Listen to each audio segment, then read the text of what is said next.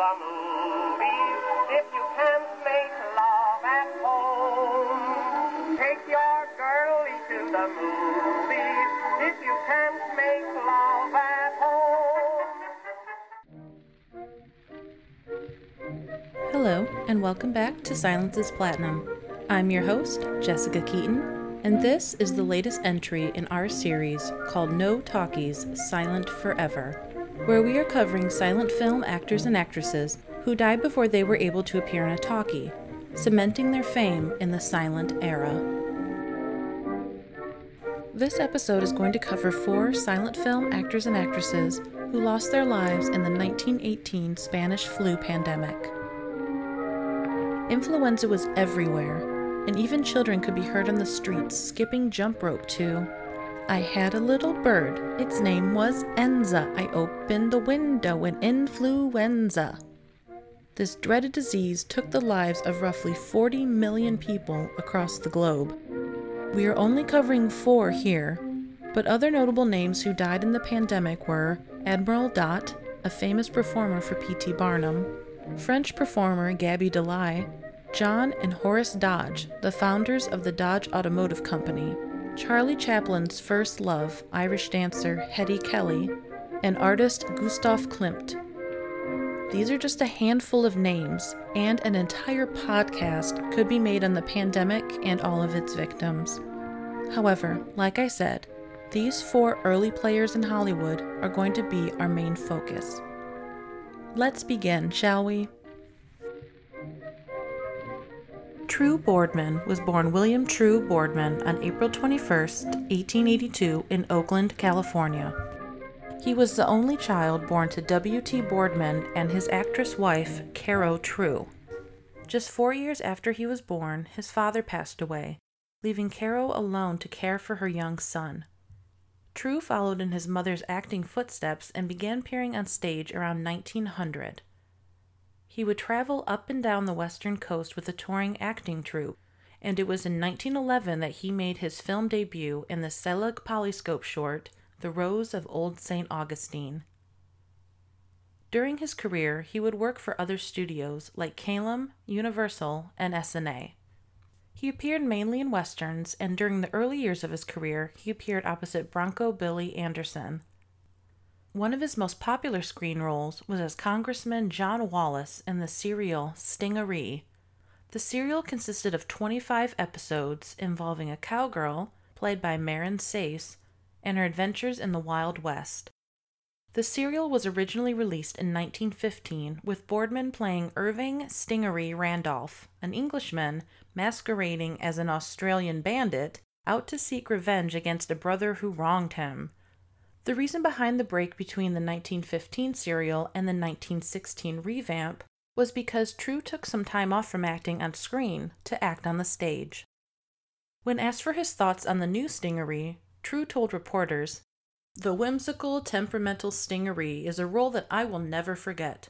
But I must say that I like my new part even better, for the stories of the girl from Frisco are of the real West, and the action the sort that send a red-blooded thrill through your veins, even as you are playing it.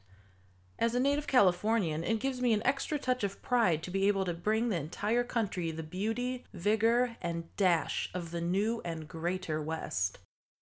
True's final film release during his lifetime was 1918's Danger Within, which was released about 4 months before he died. He had 2 films released after his death. One was The Romance of Tarzan, released a month after his death, and The Terror of the Range, which was released roughly 5 months after his death. True Boardman passed away on September 28, 1918, from influenza. Newspapers, however, reported that his cause of death could have been a nervous breakdown or nervous prostration. A sad/interesting find was that 10 days before his death, True filled out a military registration card. World War I had recently ended, so I'm not sure why he would be enlisting, especially given his physical health. Regardless, on the registration card, True listed his occupation as patient and his residence as the State Hospital in Norwalk, California. True was buried at Forest Lawn Memorial Park in Glendale, California. True Boardman was married once to actress Virginia True Boardman. The couple married in 1901 and had one son, True Eames, later the same year. They would remain married until True's death. Their son would also appear in films, beginning as a baby in his father's films. He would go on to become a writer for both film and television.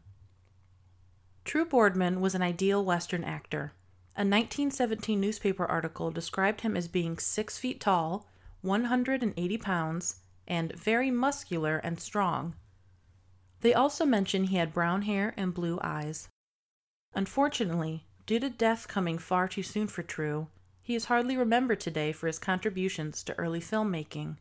Thankfully, with technology today, we are able to view his films and see his work and appreciate it just like movie-going audiences of the 1910s and 20s did.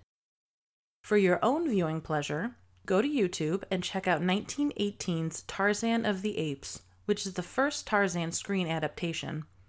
I have to admit, though, it's hard to watch without hearing Johnny Weissmuller's Tarzan yodel.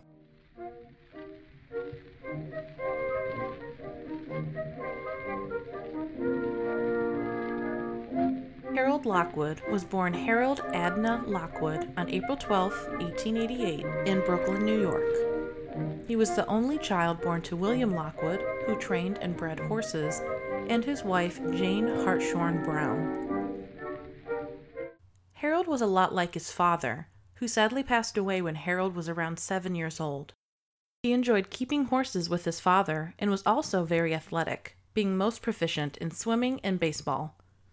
After graduating high school, he pursued a career in the exporting trade. However, his top career goal was to be a, quote, New York millionaire, or so he told a hometown newspaper. With such lofty goals in his head, it's no wonder that Harold soon became bored with the export business, and he didn't seem to be getting anywhere with the whole millionaire thing. So he began focusing his attentions on acting, and soon began appearing on the vaudeville stage.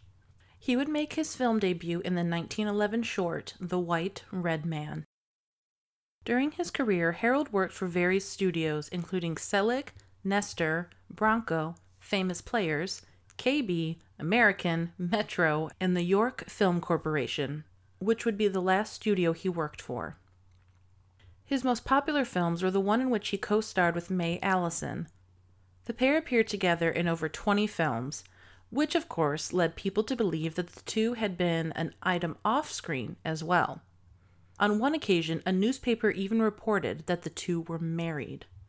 It seems in this case, however, that Harold and May's romance was only happening on the silver sheet, and not between the sheets off-screen. Like a lot of silent screen performers who were around at the beginning of the medium, Harold also worked behind the camera as well. He directed at least one film, A Man of Honor, although he went without credit. And sadly, the film was released posthumously, so Harold was unable to see his work be appreciated by his fans. And speaking of fans, Harold was quite popular among audiences and critics alike. A New York newspaper reported that Harold had to order 20,000 photographs of himself to meet the demands of his fan mail. He eventually had to hire a secretary to help him respond to as many letters as they could. Sometimes he would be up until all hours of the night, signing up to 500 photos. Moving Picture World magazine called him beloved by all the world for his brilliant, clean, and wholesome talents. His every production a box office success. Motion Picture magazine noted, he looks so full of the joys of youth, so straight and active, and there is such a mischievous twinkle in those blue eyes of his, and such an independent jerk to that toss of blonde hair when it comes too forward, and there is such a big, glorious future in his ambitions that, well, it is good to be Harold Lockwood, with so much ahead and so little regret. He was a looker, it has to be said. His looks and talents combined made it so that he was pulling in one of the biggest salaries in the business at the time. And because of being so high in demand, Harold was able to ask for, and usually receive, anything he asked for, and was afforded many privileges. It seemed like everything was coming up roses for Harold, until it all came to a sad end. Harold was in the process of filming Shadows of Suspicion, a war drama, when he became ill with the flu. His illness caused many delays in filming, and as a result, script changes had to be made, and a double filmed from behind made up for his absence. Sadly, Harold Lockwood passed away on October 19, 1918, in New York City. His funeral was held at the famous Frank E. Campbell Funeral Home, the same place that would host the funerals for Roscoe Arbuckle, Rudolph Valentino, and Florence Labadie, to name a few. After the funeral, Harold was interred at Woodlawn Cemetery in the Bronx. Harold's death didn't mean that he completely disappeared from the screen. In fact, 3 more films of his were either in post-production or collecting dust on a shelf after his death. The final film of his that was released while he was still alive was the 1918 short Liberty Bond Jimmy, in which he played the titular character. In 1919, 3 films were released by the York Film Corporation: The Great Romance, Shadows of Suspicion, and A Man of Honor. Now, on to the personal life of Harold Lockwood, which ended up being much more intriguing than I had originally thought. In 1906, Harold married actress and makeup artist Alma Jones. The couple would have a son, Harold Jr., in 1908. Naturally, upon his death, newspapers reported that he left behind a widow, a child, and his mother. However, multiple newspapers reported that he also left a fiancée, or a, quote, friend, as some chose to refer to her. The LA Times reported in December 1918 that Harold was engaged to a woman named Gladys Lyle. Her sister, a Mrs. R.C. Emerson, told reporters that the couple had planned to marry on November 10th, and that they had already purchased wedding rings and a lot in which to build a house. She also said that Gladys was sick with grief following Harold's death. Because of the fact that my sister feared Mr. Lockwood's popularity as a screen hero would be injured if it became known he was to be married, the pair decided to keep their engagement, and even their marriage, a secret. My sister is slowly recovering, and we hope she will soon be her old self again. Upon further research of Miss Gladys Lyle, I found that she could have been either a stenographer, secretary, or an actress. Most likely, Harold met her around the studios. In March of 1919, the Santa Maria Times reported further on what was happening as far as Harold's estate, months after his death. The will of Harold A. Lockwood, a motion picture actor, has been filed for probate by Gladys W. Lyle. The Lockwood estate is valued at $40,000, and under the terms of the will, the petitioner, designated as a friend, receives 1/3.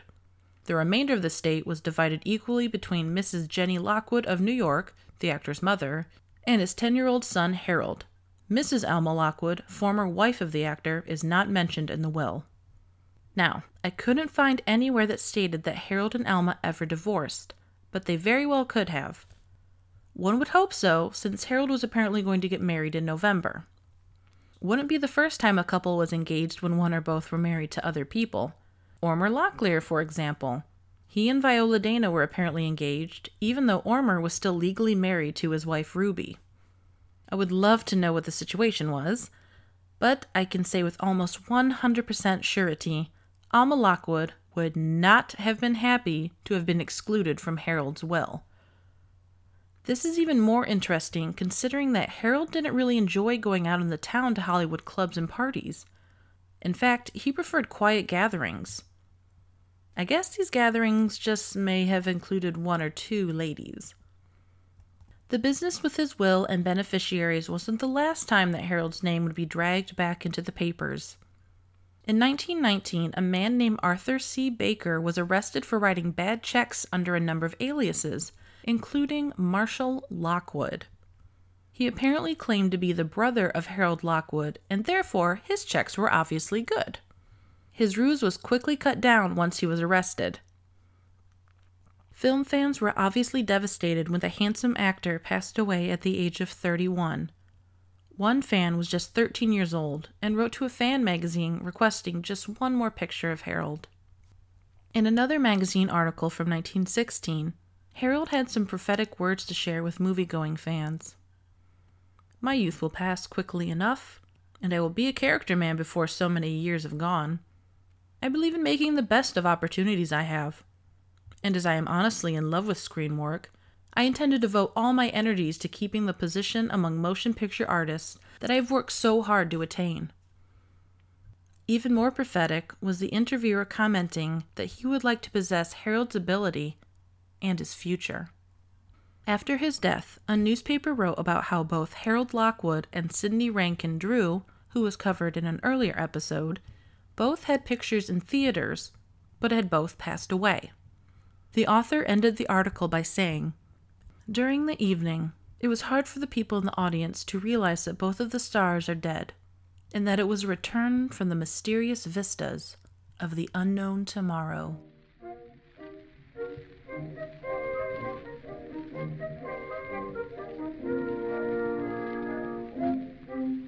Myrtle Gonzalez was born Myrtle Lillian Gonzalez on September 28, 1891, in Los Angeles. She was the oldest child born to grocer Manuel George Gonzalez and his former opera singer wife, Lillian Cook. Myrtle later would be joined by younger siblings Stella and Manuel Jr. According to a few newspapers at the time, Myrtle and her family could trace their ancestry all the way back to ancient royalty of Spain. Myrtle Gonzalez as Catherine of Aragon? Now that would be a great movie role. This ancestor of royalty earned her education in a convent. She appeared to have gotten some of her mother's talents because she enjoyed singing in the church choir and was noted for being an accomplished singer. On top of singing, she also enjoyed acting. She was so good at that too that people began telling her that she should be in pictures. What made her introduction to films even easier was the fact that she just happened to have grown up in what was now fast becoming the new movie-making capital of the U.S. Myrtle was hired by the Vitagraph studio and made her film debut in the 1913 short The Spell, playing the friend of lead actress Mary Charlson. Myrtle would stay with Vitagraph for about 2 years before moving on to Universal, where she stayed for the remainder of her career. All in all, she appeared in about 80 films and shorts in 3 years. She was known for appearing as the heroine in action films, proving to be one tough gal who could handle her own. Which is interesting because juxtaposed to her action film roles was the nickname she was given by a fan in Tokyo, the Virgin White Lily of the Screen, a nickname Myrtle prized. Myrtle frequently received rave reviews from critics and audiences for her performances. One critic for the Los Angeles Times said, "Myrtle Gonzalez always typified the vigorous, out-of-door type of heroine."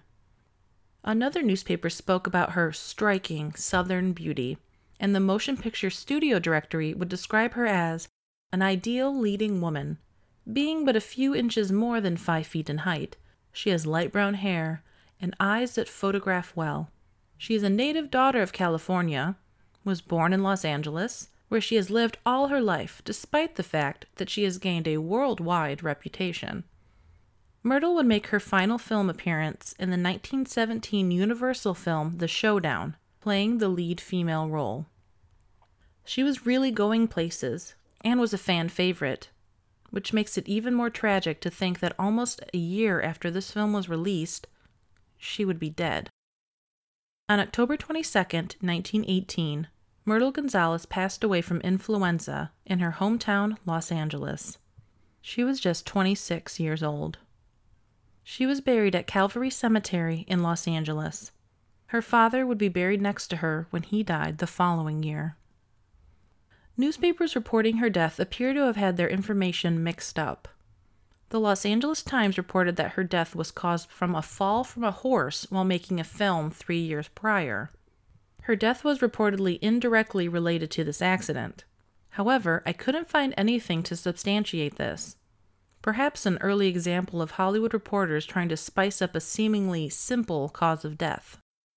She did not leave a will, and her estate consisting of a house, a vacant lot, clothes, and a car was worth around $3,700, or over $61,000 today. These were left to her widow and her 7-year-old son. The aforementioned widow was Myrtle's second husband, actor-director Alan Watts. The couple married in 1917 and appear to have retired from filmmaking after their marriage. According to newspaper reports published around the time of the marriage, Watts was in the Army and was stationed in Washington, so the couple had to relocate. Apparently, the Washington climate did not agree with an existing heart ailment of Myrtle's, and so Watts retired from service and they moved back to California.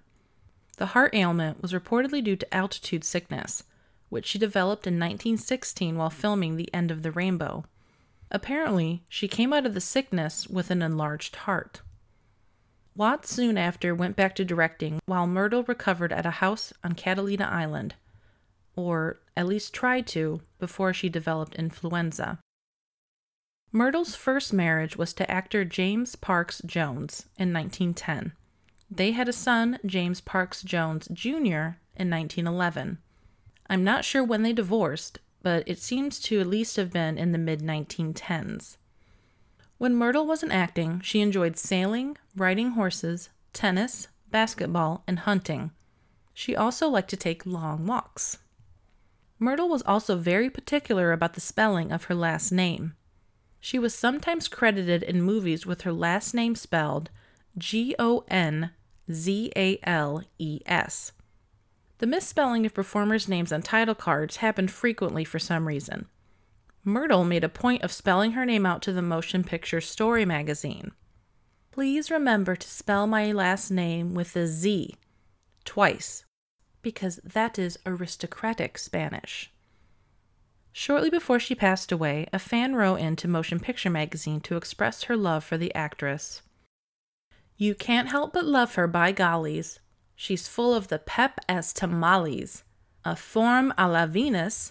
I'll tell you, between us, there's no one like Myrtle Gonzales.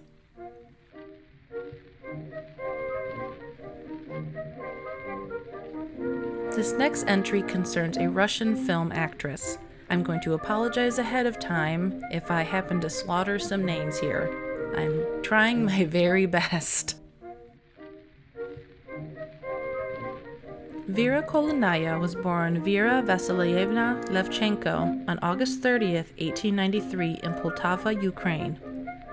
I don't have much information on her family, other than her mother's name was Yekaterina Sleptsova, and that when she was just 2 years old, Vera went to live with her grandmother in Moscow. It was here that she began taking ballet classes at the Bolshoi Theater Ballet School. The young woman, who would become known as Russia's first movie star, got her big break due to her own bravado. In 1908, Vera went to the theater and saw a play that starred famed Russian actress Vera Kolmosarevskaya.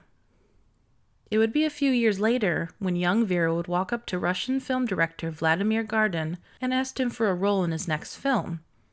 Gardin, amused by the 20-something young lady's moxie, gave her a small role as the Italian wet nurse in his 1914 screen adaptation of Anna Karenina. Unlike her idol of the stage, Vera didn't knock people's socks off with her acting abilities right off the bat. For the first few years, she was getting film roles based just off her looks, which, it goes without saying, were incredible. Vera had big, beautiful eyes, but she didn't know how to use them to make an impact on the screen.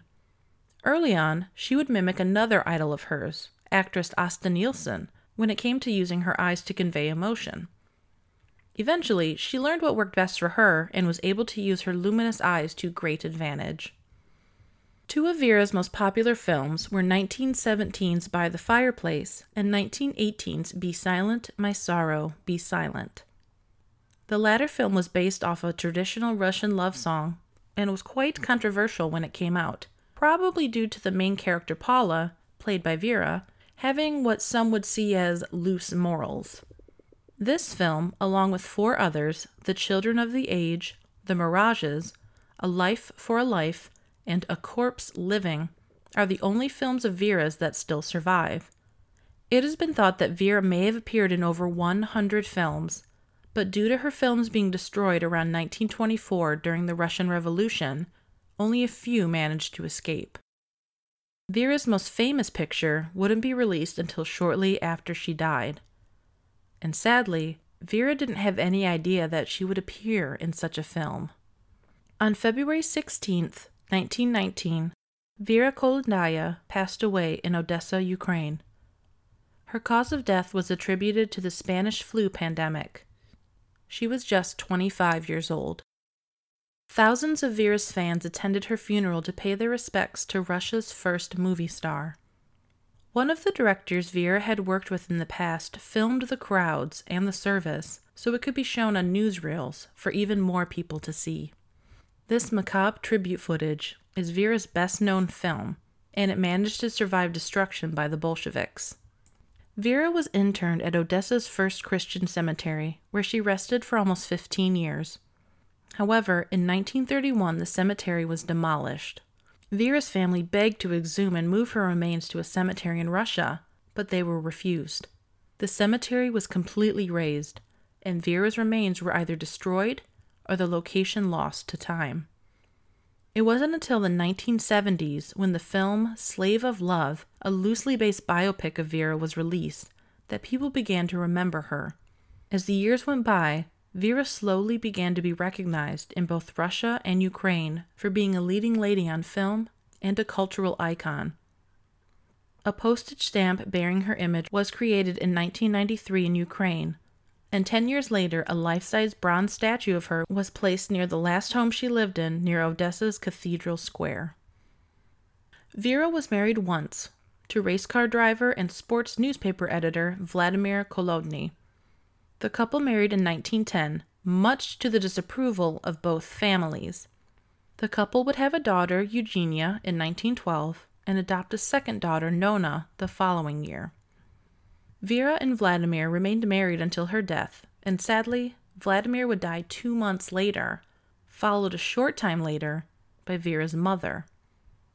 Unfortunately, I don't know what happened to their daughters after their parents' tragic deaths. Vera's death was, and still, is surrounded by an air of mystery. Although her death has been attributed to the Spanish flu pandemic, there were whispers that Vera had in fact been poisoned by a French ambassador that she had been having an affair with. The story goes that Vera not only was an actress, but she was also a part-time spy, keeping an eye on the Bolsheviks. When her rumored lover found out about Vera's spying, he had to kill her to silence her. The story would make great reading in a Russian novel, but there is little to no evidence backing it up. For a young lady who was nicknamed Queen of the Screen, it's hard to think about the fact that her career only lasted 3 years. But during that short time, Vera made a big splash and attracted many fans and accolades. Her films and even her final resting place may have been destroyed, but thankfully her memory survives. Upon hearing the news of her death, Russian performer Alexander Vertinsky penned a song in her honor. Your fingers smell of church incense, and your lashes sleep in grief.